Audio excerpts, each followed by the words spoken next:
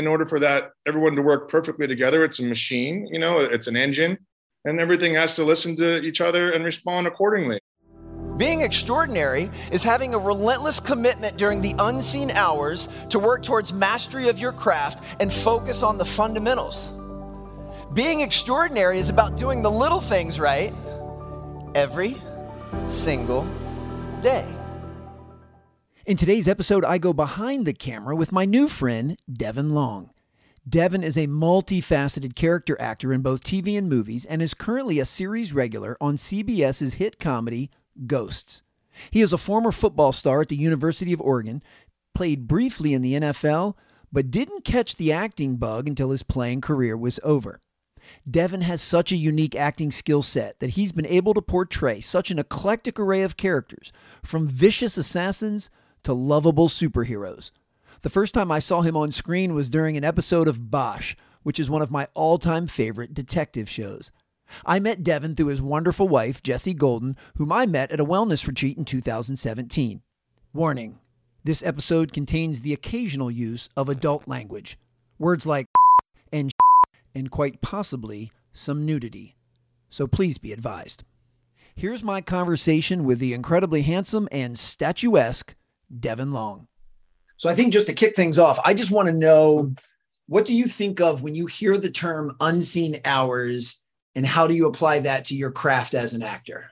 I mean, the unseen hours is just the time when you're not in front of anyone. It's just you with your craft and what you're doing and how you're going to progress and, drive further from where you are now to where you want to go. You're so wise. Well, and how do you apply that to being an actor? I mean, from learning your lines, like what is your process to actually getting into character and embodying the people that you portray? Because I think one of the reasons I'm so blown away by your work is how versatile you are. I mean, you've played everything from superheroes to, kind, considerate, affable people to villains and assassins. I mean, you've done everything. So how do you get into character? Man, it's different. It's so just a little backstory on me. Like, I grew up as an athlete. Like, I never did theater, and I've never been to a play or a musical. It was just never part of, I was just a jock. Right. And so, I grew up playing football, and then I went to college at the University of Oregon and played there on scholarship, and played a little bit afterwards with the Panthers. And the thing is, unseen hours as an athlete is completely different, because there is a stencil for how to be better, how to be great. Like, when I'm not practicing the game of football on the field with my teammates, I know I could hit the weights. I know I can improve my strength. I could watch game film. I could work on my get off. I could work off my lateral mobility, my plyometrics. I have all these things, and I have a whole facility and a tool shed and everywhere to go to work on that. And I could see marketed results. My strength went up from last month to this month. I'm faster now. I'm bigger. I'm stronger. And you see these things. And then, being, an artist now, it's like, it's completely opposite. You don't know what you're doing. It's like, you're on a little Easter egg hunt in the middle of the night and you're blindfolded, you just have no idea. You think, maybe this will improve this, and maybe it'll do that. And, there's so many different ways to approach it. And there's no real way to actually measure if you're getting to where you think you need to go. It's just a feeling, and it's a trust. So it's become much more instinctual. Sports is very instinctual when you're in the moment and in the game, and, from snap to whistle, it's all instinct. You're just responding and reacting. And then the rest is kind of like, it's all mapped out for you. But as an actor, those unseen hours is just, you got to do what you think you got to do. And if you think you did enough, then you did enough. And if you didn't do enough, then you did enough. There's no way. You just, at the end of the day, you could drive yourself crazy. I mean, I've spent so many, on auditions for parts I didn't get. I've spent hours upon hours and just beating it out and looking at these beats and writing out like, okay, this is backstory and who this guy is, and this is what, and then coming to give it, and it's not even there. I'm not even doing it, And then sometimes I'll get a part and be like, I know that guy. You know what? F it. I'm gonna know this scene. I'm gonna taste it for a second.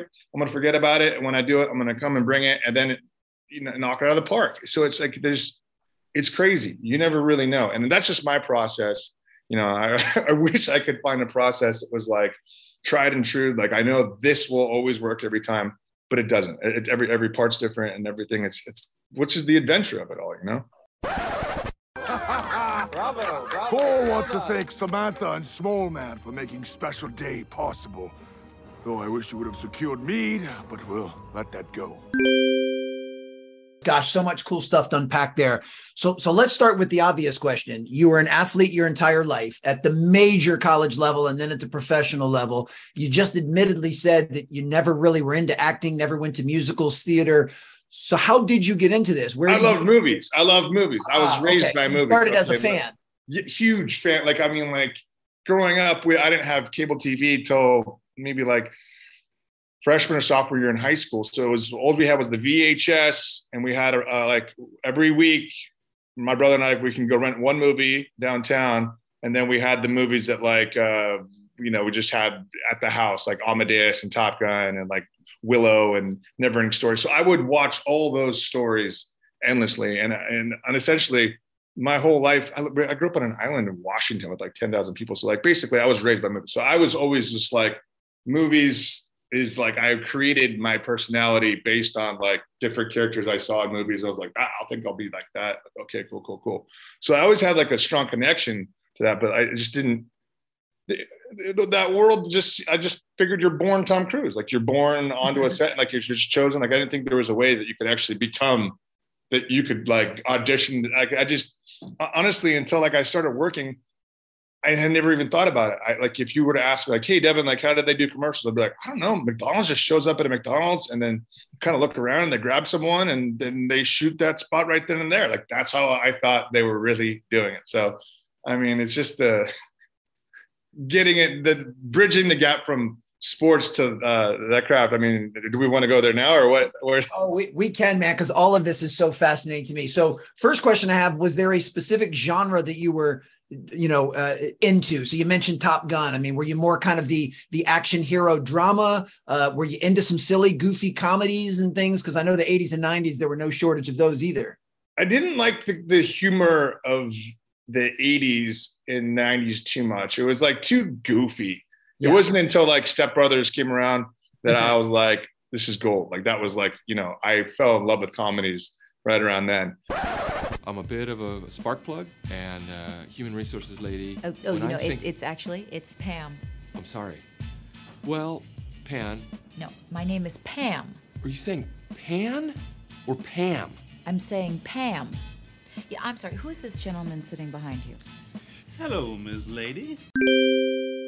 But before it was always kind of like, those action heroes are like, I loved like the mystical adventure quests. Like I would just loved, like I said, I mentioned Willow earlier, Neverending Story, The Labyrinth. I loved like kind of like things sci-fi, but like just worlds that like didn't exist in my world that I just fantasy lands. I love that stuff. And then obviously I come back to Top Gun, but man, the movie was like my favorite growing up. And I used to just watch it. I was like, because every character was so different. And they all, there was Slider, there was Goose, and everyone was like the funny guy or the cool guy. And everyone wanted to be Maverick, but like I always knew I was a Goose. And it was just really hard for me to accept that. But once I accepted I was a Goose, everything worked out. Then it all fell into place. So you're an elite level football player. You're even playing professionally. So how does this come about? I mean, for those that aren't watching on video, you are a very well put together, very striking, handsome man. So does somebody come up and tap you on the shoulder and say, hey, you need to audition for this? Or have you ever thought of acting? How did you first get into it? What was the first audition or first role? How did I get into acting? Yes. Okay. No, I was done with football. I got injured with the Panthers and I had surgery and tried to come back and it didn't work out. They're like, you got to go somewhere else, kid. And so I was really bummed out. I lost kind of my identity. Like I'd spent my whole life, with a number after my name. And then one day I got no number after my name. And, people were like, what do you do? I'm like, well, I played football. Like, well, what do you do now? I'm like, well, I played football. Like I didn't know who I was anymore. And my brother and he was actually going through the same process. He was just finishing up his career with the Titans. And so we had an opportunity to spend like 2 years together where we had the means to just kind of like do us. We'd always been told what to do. Like as an athlete, every day's planned out for you. So like, this is like the one time in our life where we we could wake up whenever we wanted, go to bed whenever we wanted, Yep. travel wherever we wanted. So we really took advantage of that. And towards the end of that 2-year stretch, which is an amazing stretch, me and my brother became like soulmate best friends, I just kind of had this void. And obviously I was running out of money. And I was like, I need to do something. And I had an opportunity to move to Venice Beach, and I think I had like $1,600 left. And I was like, I'm just going to drive out there, and I'm going to move to LA, and it's just going to work out. And I got out to LA with no intention of, being an actor and like that. And I like submitted for, I tried to like sell artwork. That was just a terrible, anyways, I tried to do a couple things, got shut down, couldn't bartend. No one would hire me. I was like, maybe I'll do medical sales. They're like, get out of here. I couldn't get a job for anything.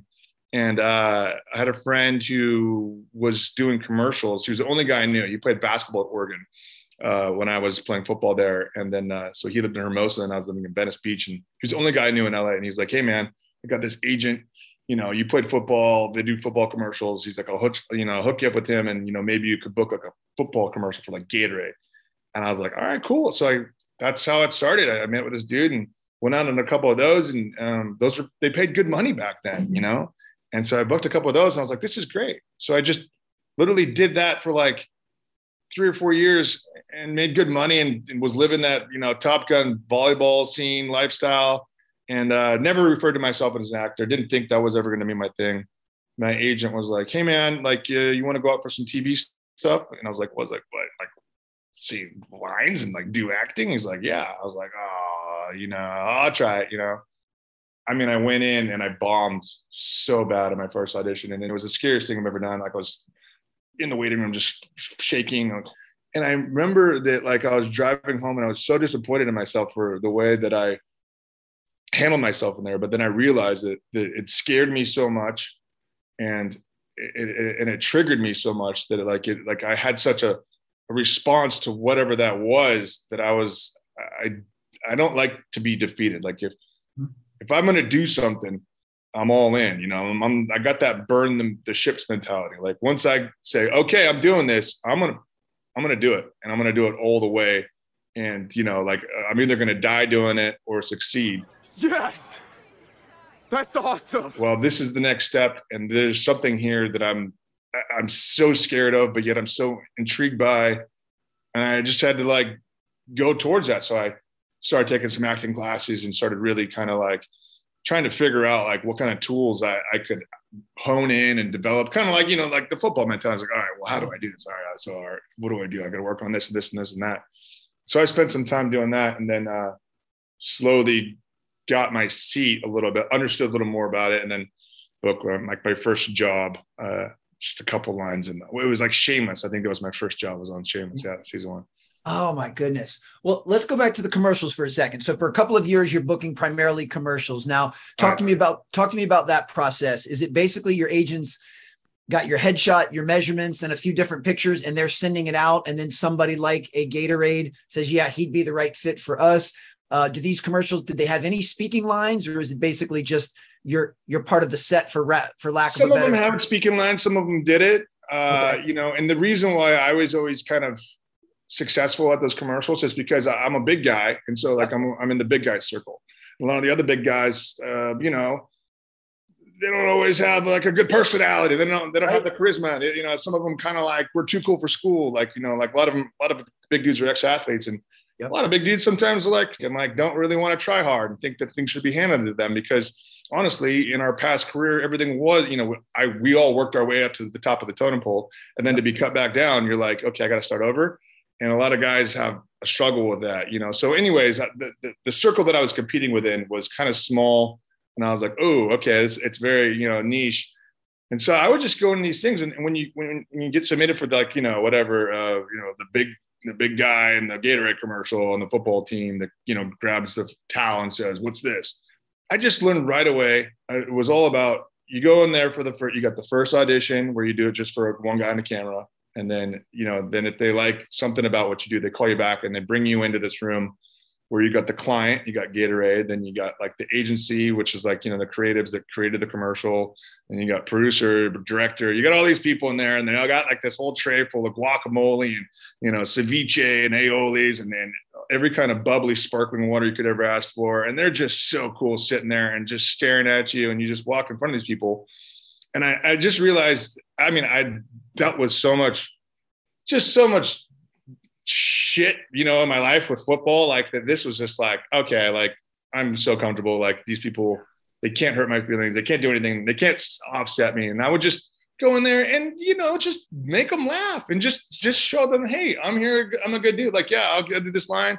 I could take direction. And I'm going to be a fun guy to be around. And you're only going to have to work with me for 2 days. Do you want to be working with a guy that you feel comfortable with? Or do you want the other guy who might be a little better of a look, but maybe not as fun to be around? And they're going to take the guy that want to be around every time. So I just was like crushing these commercials, like literally just knocking them down and making like a really good living doing it. And so I was very content with commercials for years. That's the smartest thing I've ever heard anyone say about anything. How many commercials do you think you did in that couple year span? I mean, is it something like do you do one a month? Do you do one a week? Like, it's crazy. Sometimes you get on a runner. Like I think like if like I had booked like 7 in a year once, which is crazy. So like, you know, commercials are wild, man. I mean, you could, you know, back in the day, like you could make anywhere from, you know, 5 figures at the bottom level to 6 figures on a commercial and 6 figures on like one job.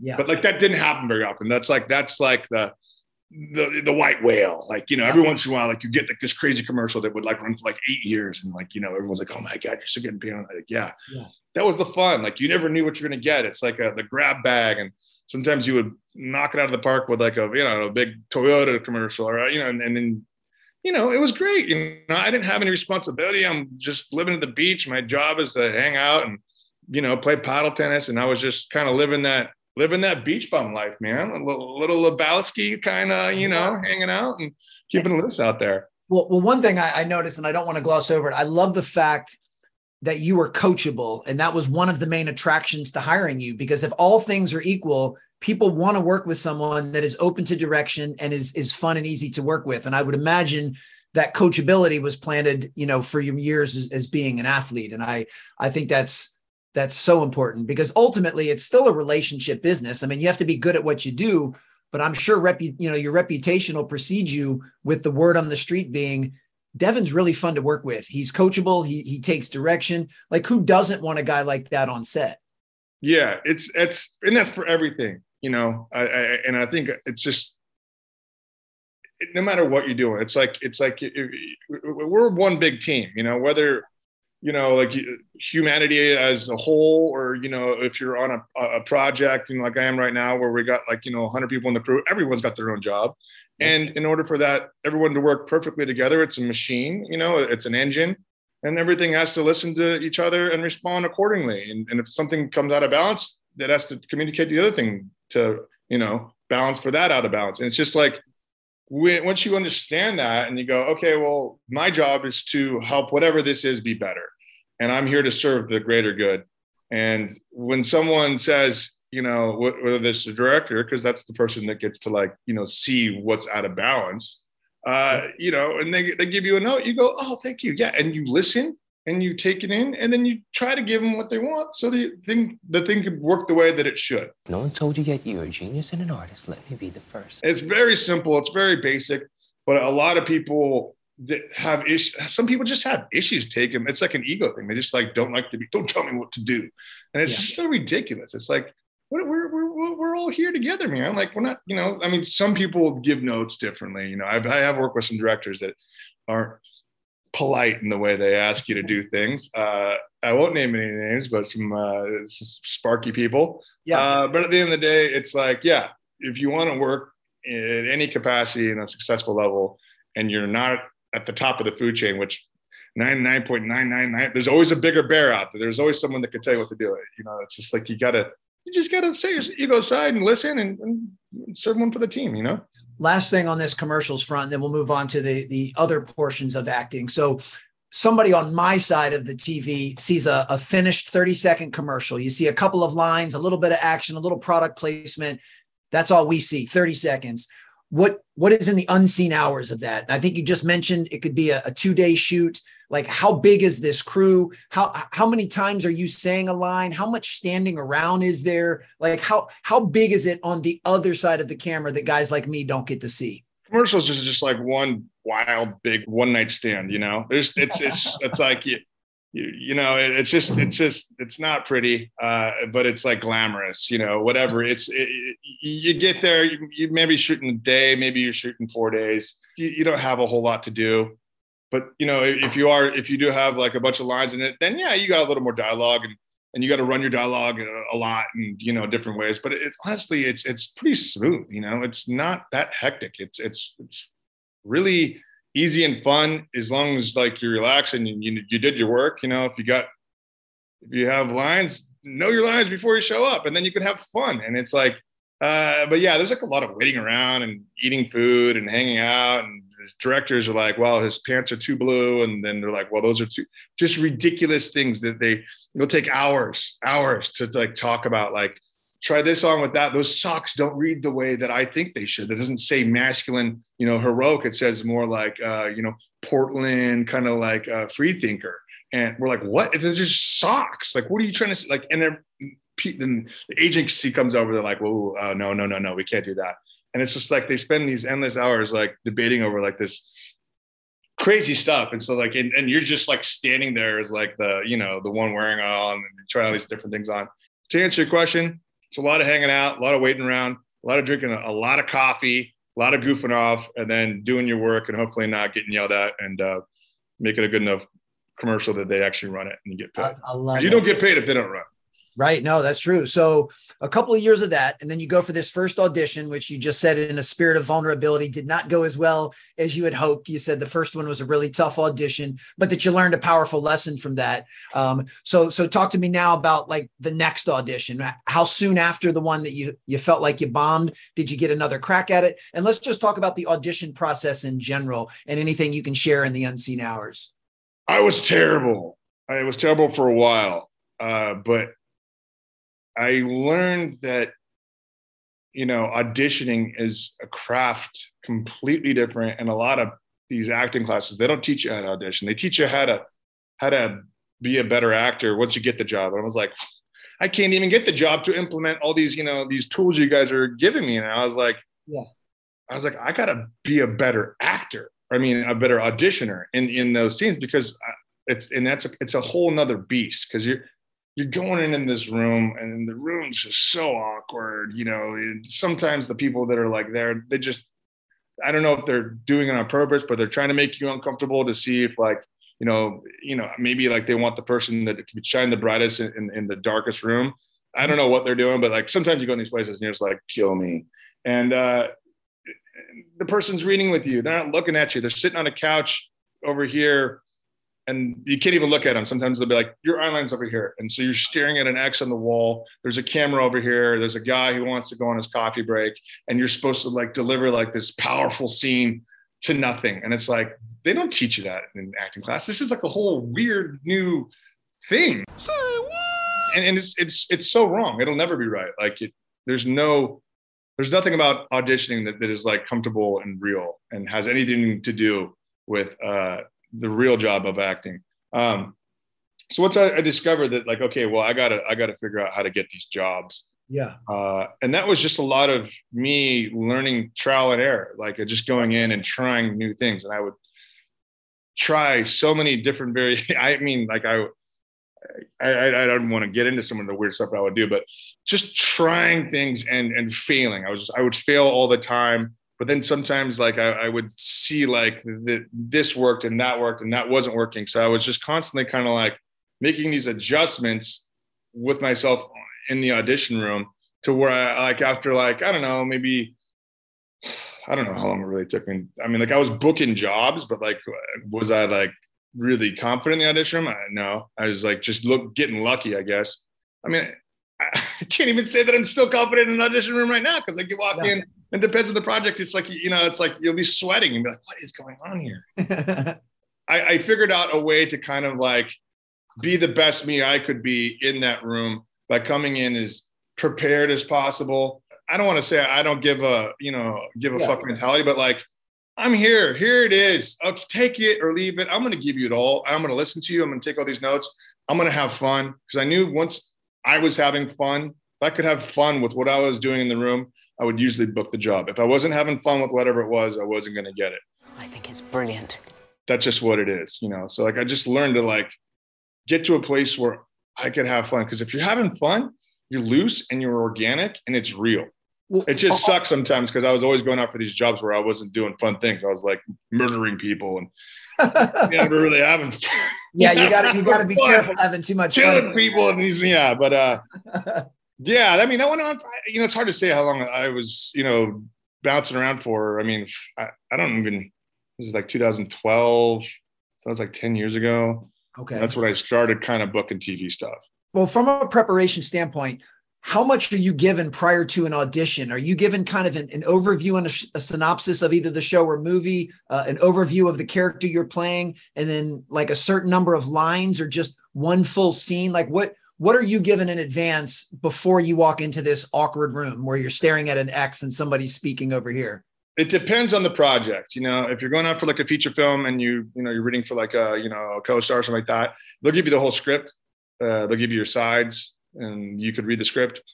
You can understand the story, so then you understand where these moments plug into the general story, so you can try to fucking stitch everything in and have like a more complete arc with your reading, which is great. A lot of the times you just get a couple of scenes and like a little breakdown of like, hey, this is the character, that's it, and maybe like, well, this is what's happening. But a lot of times, you'll get the sides is what they're called. And sometimes they'll give you an extra page of like a FYI. So you could like read a scene just so you could like, okay, well, what just happened right before this scene's going on? But most of the time, unless it's a big part for like a film, or it's, if you're going out for like a pilot, you'll probably they'll give you the whole script. Oh, okay. For most of the guest star parts and like all these other parts leading up to it, you just get the stuff and you got to bring what you got to it, and I think anywhere from like a day to 3 days to prepare. Okay. That was going to be my next question. And then along those lines, similar to commercials, how often were you auditioning? Again, is this something that you're hoping to get an audition once a week, or is that? Oh, no. Well, okay. Like just the audition standpoint. The commercial world was wild, and I'm glad I'm out of it, because it was hectic and a lot of gas miles. And I mean, sometimes you'd have like, 2 auditions, 3 auditions a day on every side of the, on both sides of LA. So, you're driving for 4 hours that day. You have 3 different changes. Like I drive an old 65, and so it doesn't have any air conditioning. So I would just be like, I'd have like 4 shirts because I'm sweating. I'm in traffic. My car's overheating. I got to go in as like a blue collar guy for this one thing. And then, whatever I got for the other one. And so I got all these changes, and you just hop out and do it and hope that one of these things turns into a callback, which turns into a job. And so, you could do 3 of those a day, and then not have any auditions for 2 days, and then have another one, and then 2 on Friday. It's just wild. It's sporadic. You never know what's happening. It's just, it all comes, and it's always kind of funny. And like, and then if you try to take a vacation, then you get all these auditions right away. But that was commercials. Commercials was wild. And then, TV and film, personally, I was never in that kind of demand. Like I would get like, maybe like 1 or 2 a week for like, commercial or for television and film and stuff like that. Okay. And you said, and usually you get about a 1 to 3 day heads up to prepare for that. So it's, hey, Devin, in 2 days, I need you to be at this location and you're going to be reading for this character. Absolutely. Yeah. I mean, it depends. I mean, like for the job I'm on right now, I think I got the audition at like maybe 2 o'clock, like on say today. And then I would have to bring it in and have it prepared by 11 a.m. tomorrow. I think that's what it was for this job. So I had less than 24 hours for, the turnaround. And that's for Ghost, what you're filming right now. For Ghost, right? Yeah. My goodness, that turnaround is unbelievable. And then and this might be a random question, how about the overall like look or aesthetic? I mean, I see now you've got like the skin fade, you've got the long beard. if you're going in for an audition and that look is not authentic to that character, are you changing any of that for the audition, or do they just know that if you get the part, you'll change that? You got to be yourself, and they're gonna, it's like, you want to go find a girlfriend. You don't like try to like, I think I want a girlfriend that will like me as a mutt. Like, you don't try to do these things before you even meet the person, like you just go and be yourself, and then it happens naturally. Yeah. And it's like, for stuff like, commercials, especially, they'd be like, are you willing to shave? Like, no, I'm not willing to shave. Yeah. And like they take it or leave it. Like, but like, I'm not like, this is me, take it or leave it. I could trim, stuff like that. But some guys would just like, they would do anything. Like, yeah, I'll cut my arm off, and it doesn't matter. Yeah. So that just, for me, like, I just learned, like, I think they have more respect for you if you just show up as you are. And if they want what you have, they'll take it. If they want someone that doesn't have your look, they're going to go with the other guy. So just, it's not a big deal. My boy's wicked smart.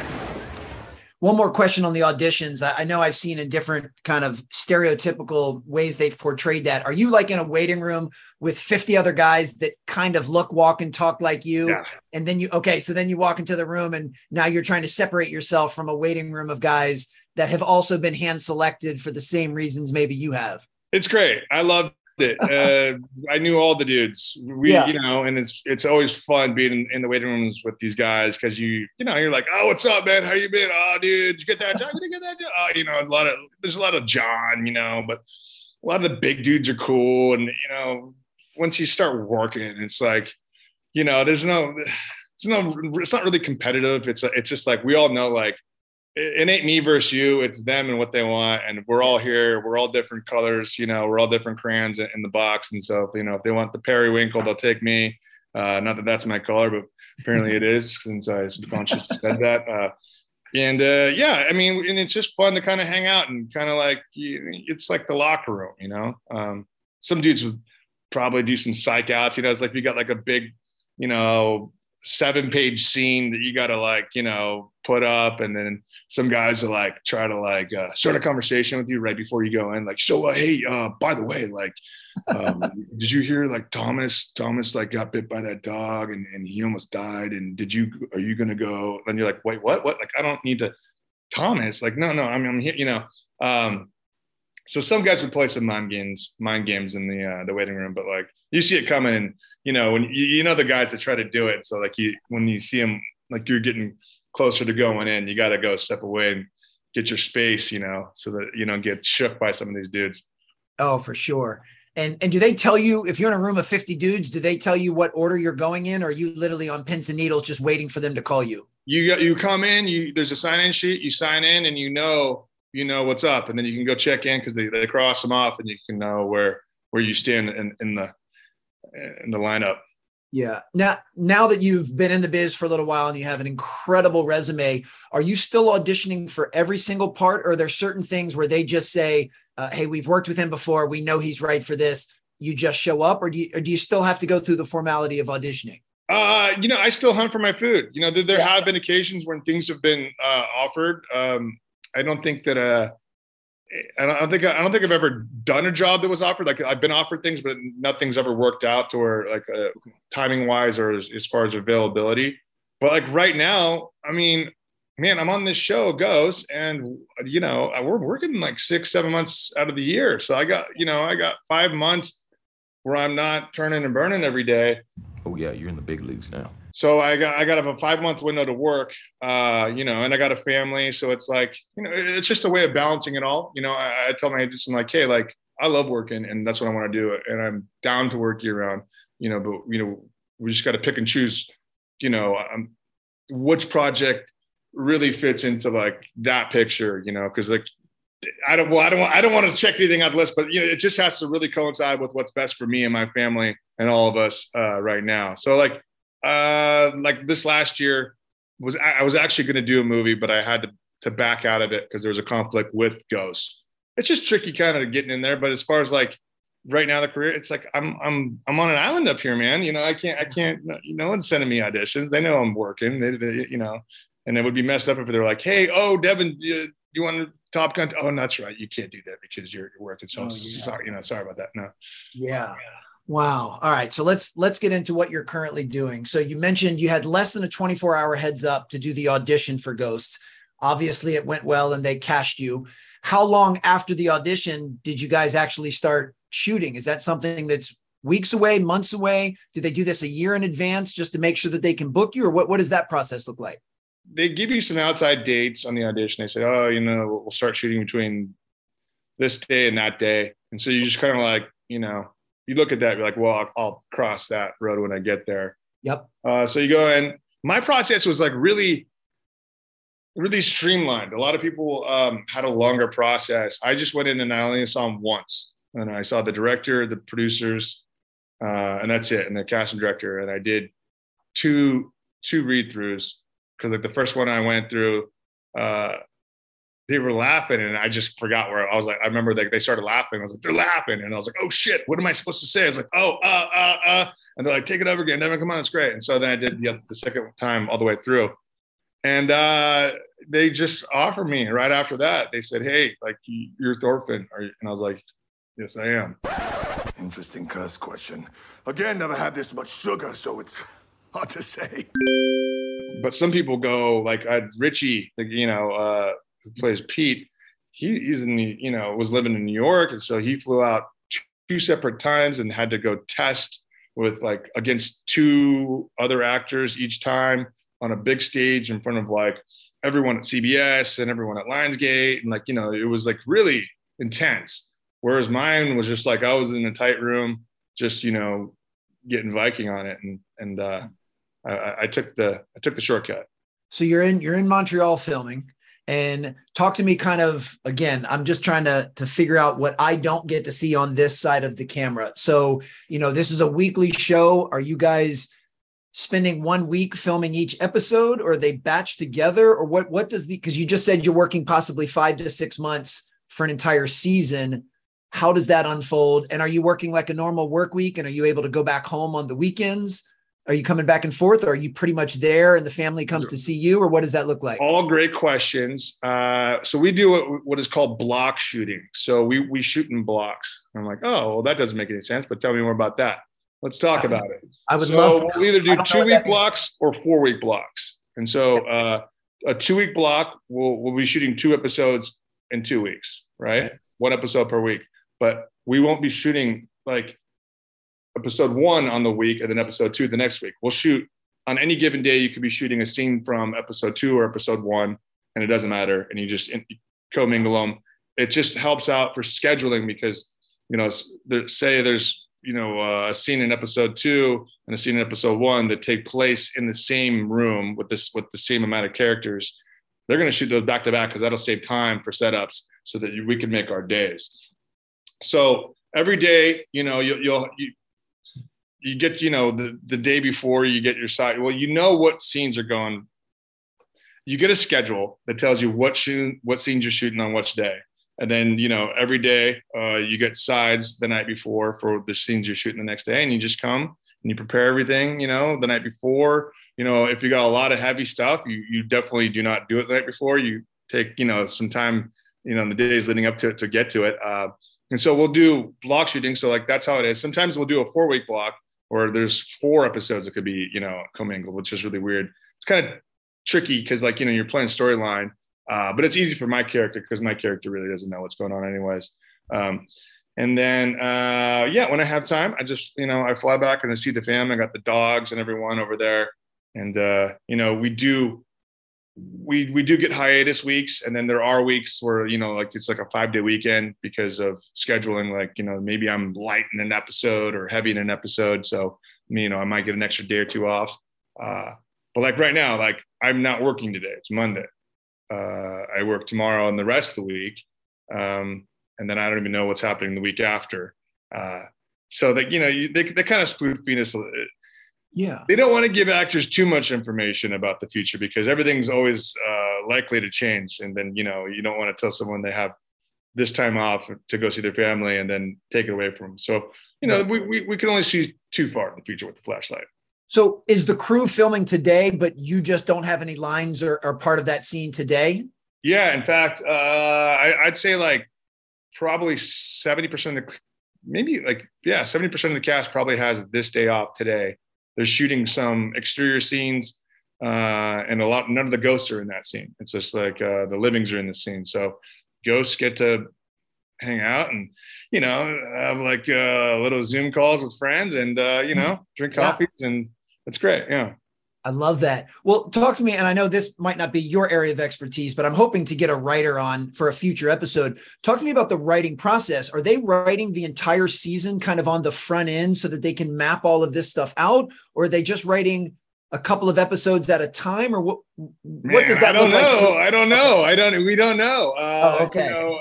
Things are constantly changing and evolving. We have a writer's room. And so they started up, I think a couple months before we got here. So I think they outlined a lot of ideas and episodes, and then they kind of from there. This is what I understand, and this might be completely wrong, but this is what I understand.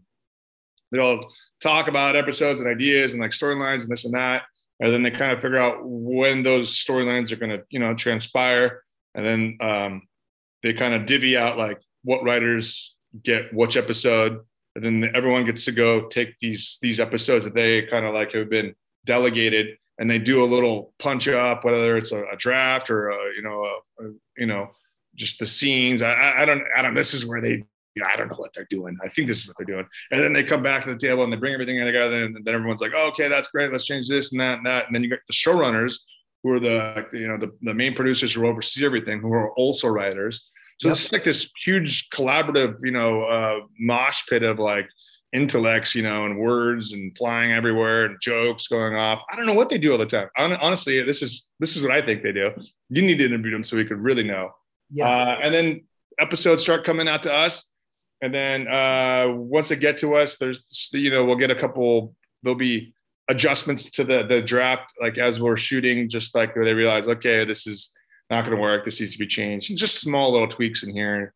They shave a couple of things off and paint a couple of things a different color. And then you're shooting them as things are getting adjusted. And, we just keep doing it. Yeah. They keep coming. And boy, so many questions. I would imagine some of this has to do with both the genre, whether it's a drama or a comedy, and some would have to do with maybe the director and how much control they like. But how much flexibility are you given to improv a little bit, or to maybe say a line slightly differently than it was written on page? Are some of them strict to the syllable and say, no, Devin, that is not what we wrote, say it again? Or do some of them just let you kind of be the character? Very funny that you bring that up. Thorfinn, he speaks in third person. There's a language barrier, so like he's dyslexic and backwards in the way he says things. And sometimes when Child has imaginary friend, his actual ghost. Other times, kid just crazy. There's no real method to like his cadence. I mean, there is, but there isn't. Just as long as it's wrong, but it's right. That's Thorfinn. So I think that character is allotted a little more of a leash to kind of play to get from point A to point B. And, a lot of times I don't get there perfectly, but I'll land the plane and I'll take it off. There's going to be turbulence the whole time, but as long as no passengers die and, they get the wheels back on the ground, I think they're pretty happy. With other characters, I think they need to be more word perfect, because the way the cadence is written for the joke, everything needs to be paced up and every word is perfectly placed. So it's like, I think it's just sometimes it's so hard as Thorfinn, because like, I'll go down here and then I'll have this and why not that? Of course that. But if they're like, wrote it like, why not this? And of course that. And I said, why not that? And of course that. They're going to allow me to have that. But sometimes you never know. Like sometimes they do come up and be like, no, say this and not that. I'll be like, okay. And then it'll be, it'll be tricky because my brain, it's really weird to like take it all, then put it in another voice and then do it and then actually do it right and not just stand like a robot and say words. Yeah. But that's what preparing before you go in for the day is. So for sure. Yeah.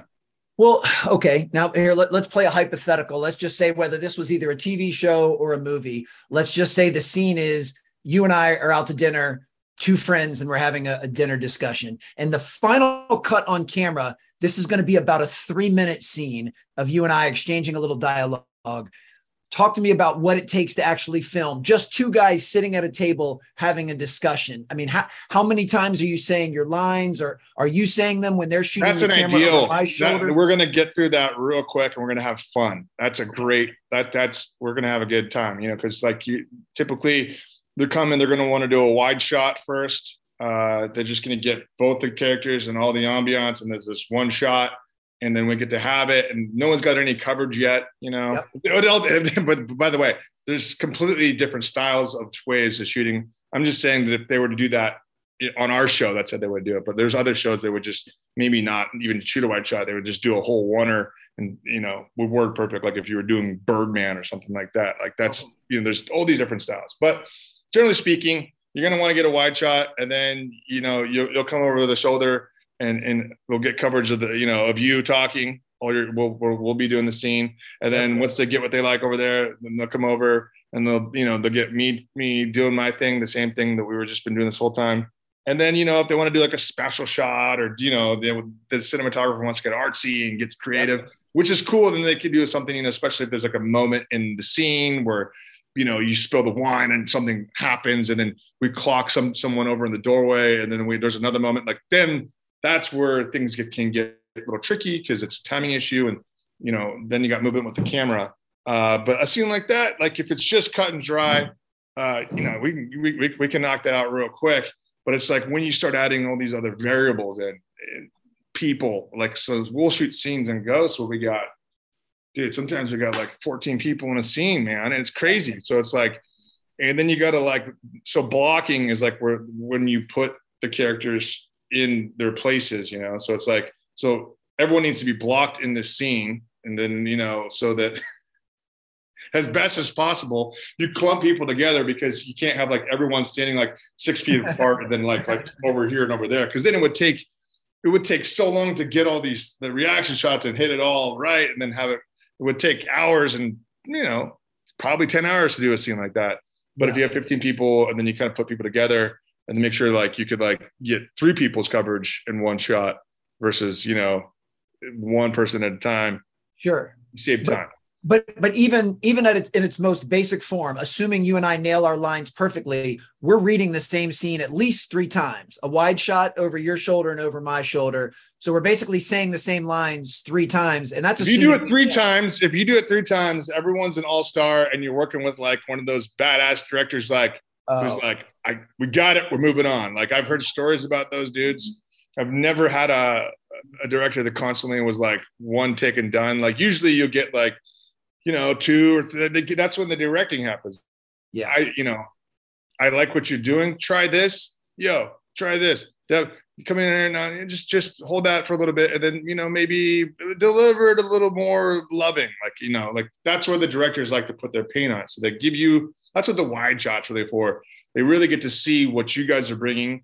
And then they get to like adjust the tempo, kind of like a DJ with, the bass, whatever. They just tweak some things up, get everyone where the rhythm's right. And then they go over and they get the coverage and push in and give you even more notes throughout. I mean, if we were to do that scene and we did 3 takes, we were either our director just thinks we're perfect. Yeah. We're perfect, or it's just that there's no way it's going to be good. But I don't know. I mean, sometimes you do hit a home run.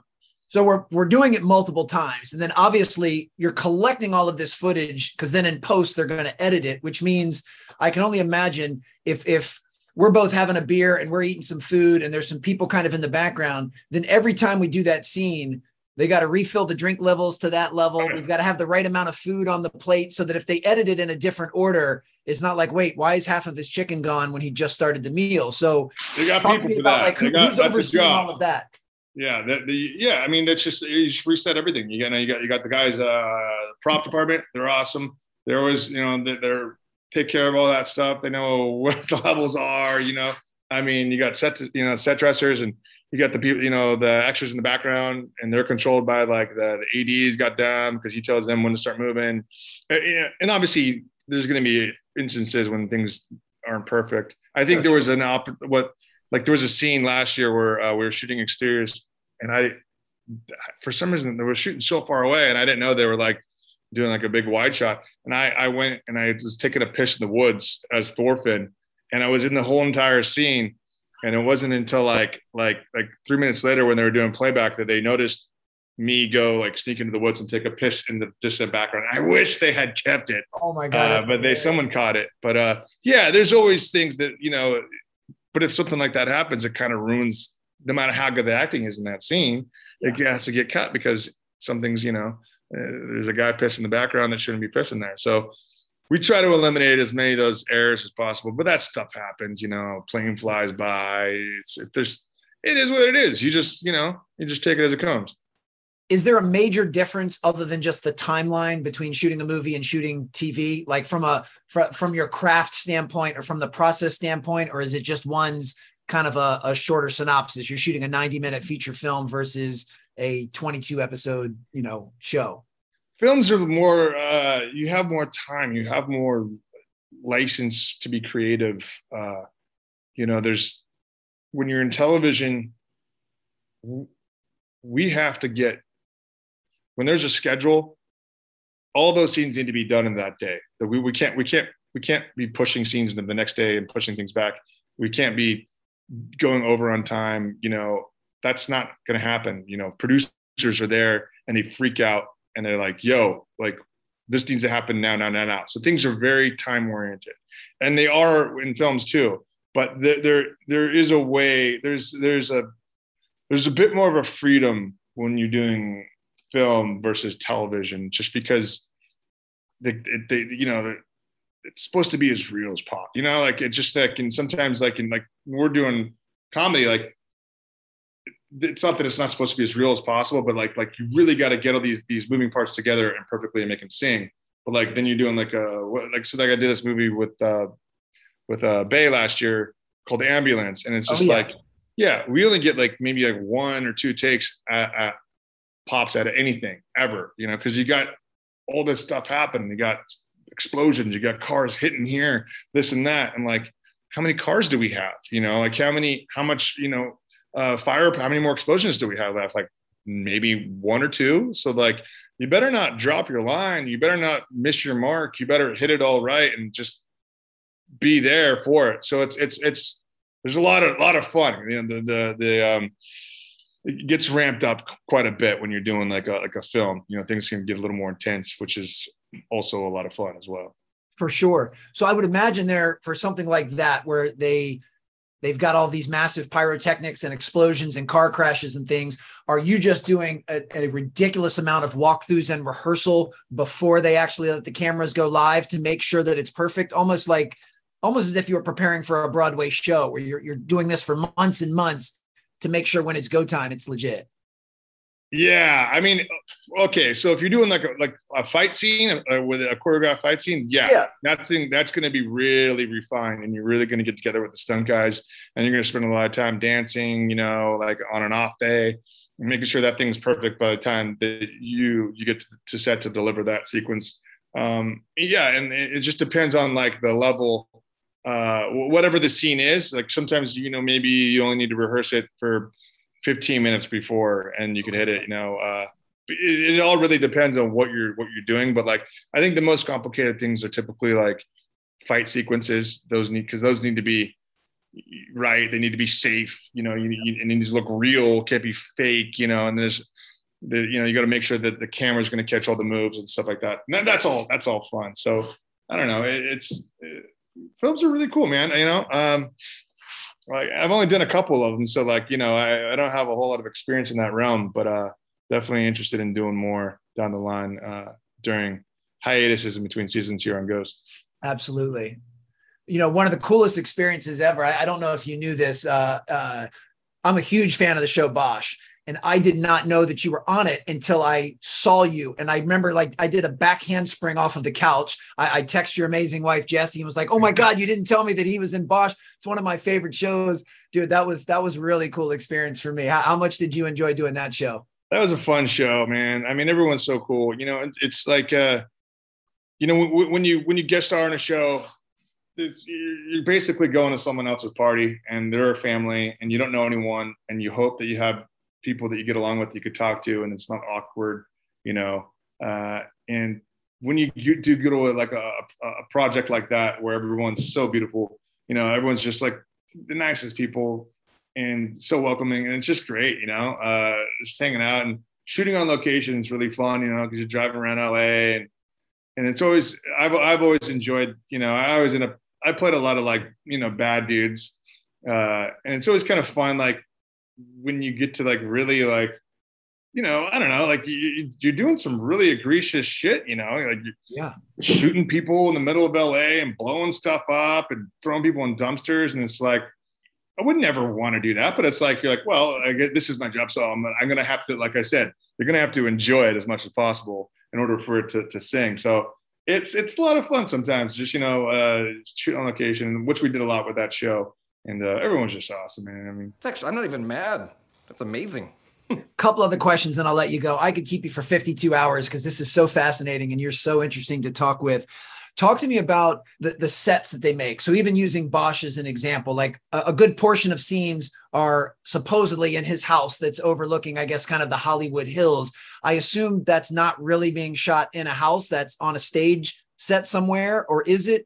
And then part of that question is, every time I see any scene that is taking place in a car where there's dialogue, I'm wondering, are they actually in a car, or is this half of a car on a set with CGI wrapped around it to make it look like they're in a moving car? And I can't tell the difference. I think most of the time it's a moving car, unless it's like, in my experience, I've never done the CGI green screen car thing. So I think that could be, unless there's like a lot of special effects stuff, you know, like King Kong's coming up, I think then they have to have it on the green screen. But like when I've done like, you know, driving talks, like literally, like I'm driving the car. Like we bought the street, and I'll just be driving the car down the street, and then, you know, they'll rig up the car, you know, they'll have like a little camera over here on the driver's side door. They got one kind of in the front, and, you know, you're cruising, and then they make sure that like you could drive.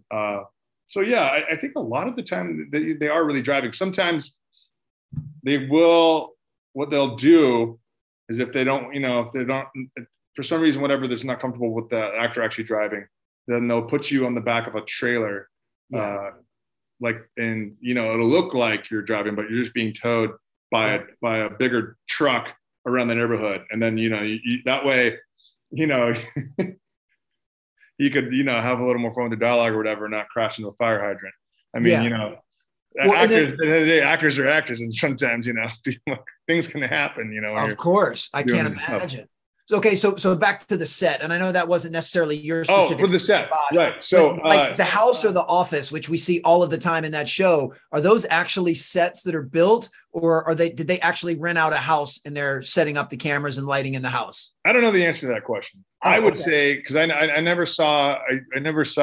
I was obviously never any of those scenes, right? But I would venture to say they would have to be on a set somewhere, and then to control sound and lighting.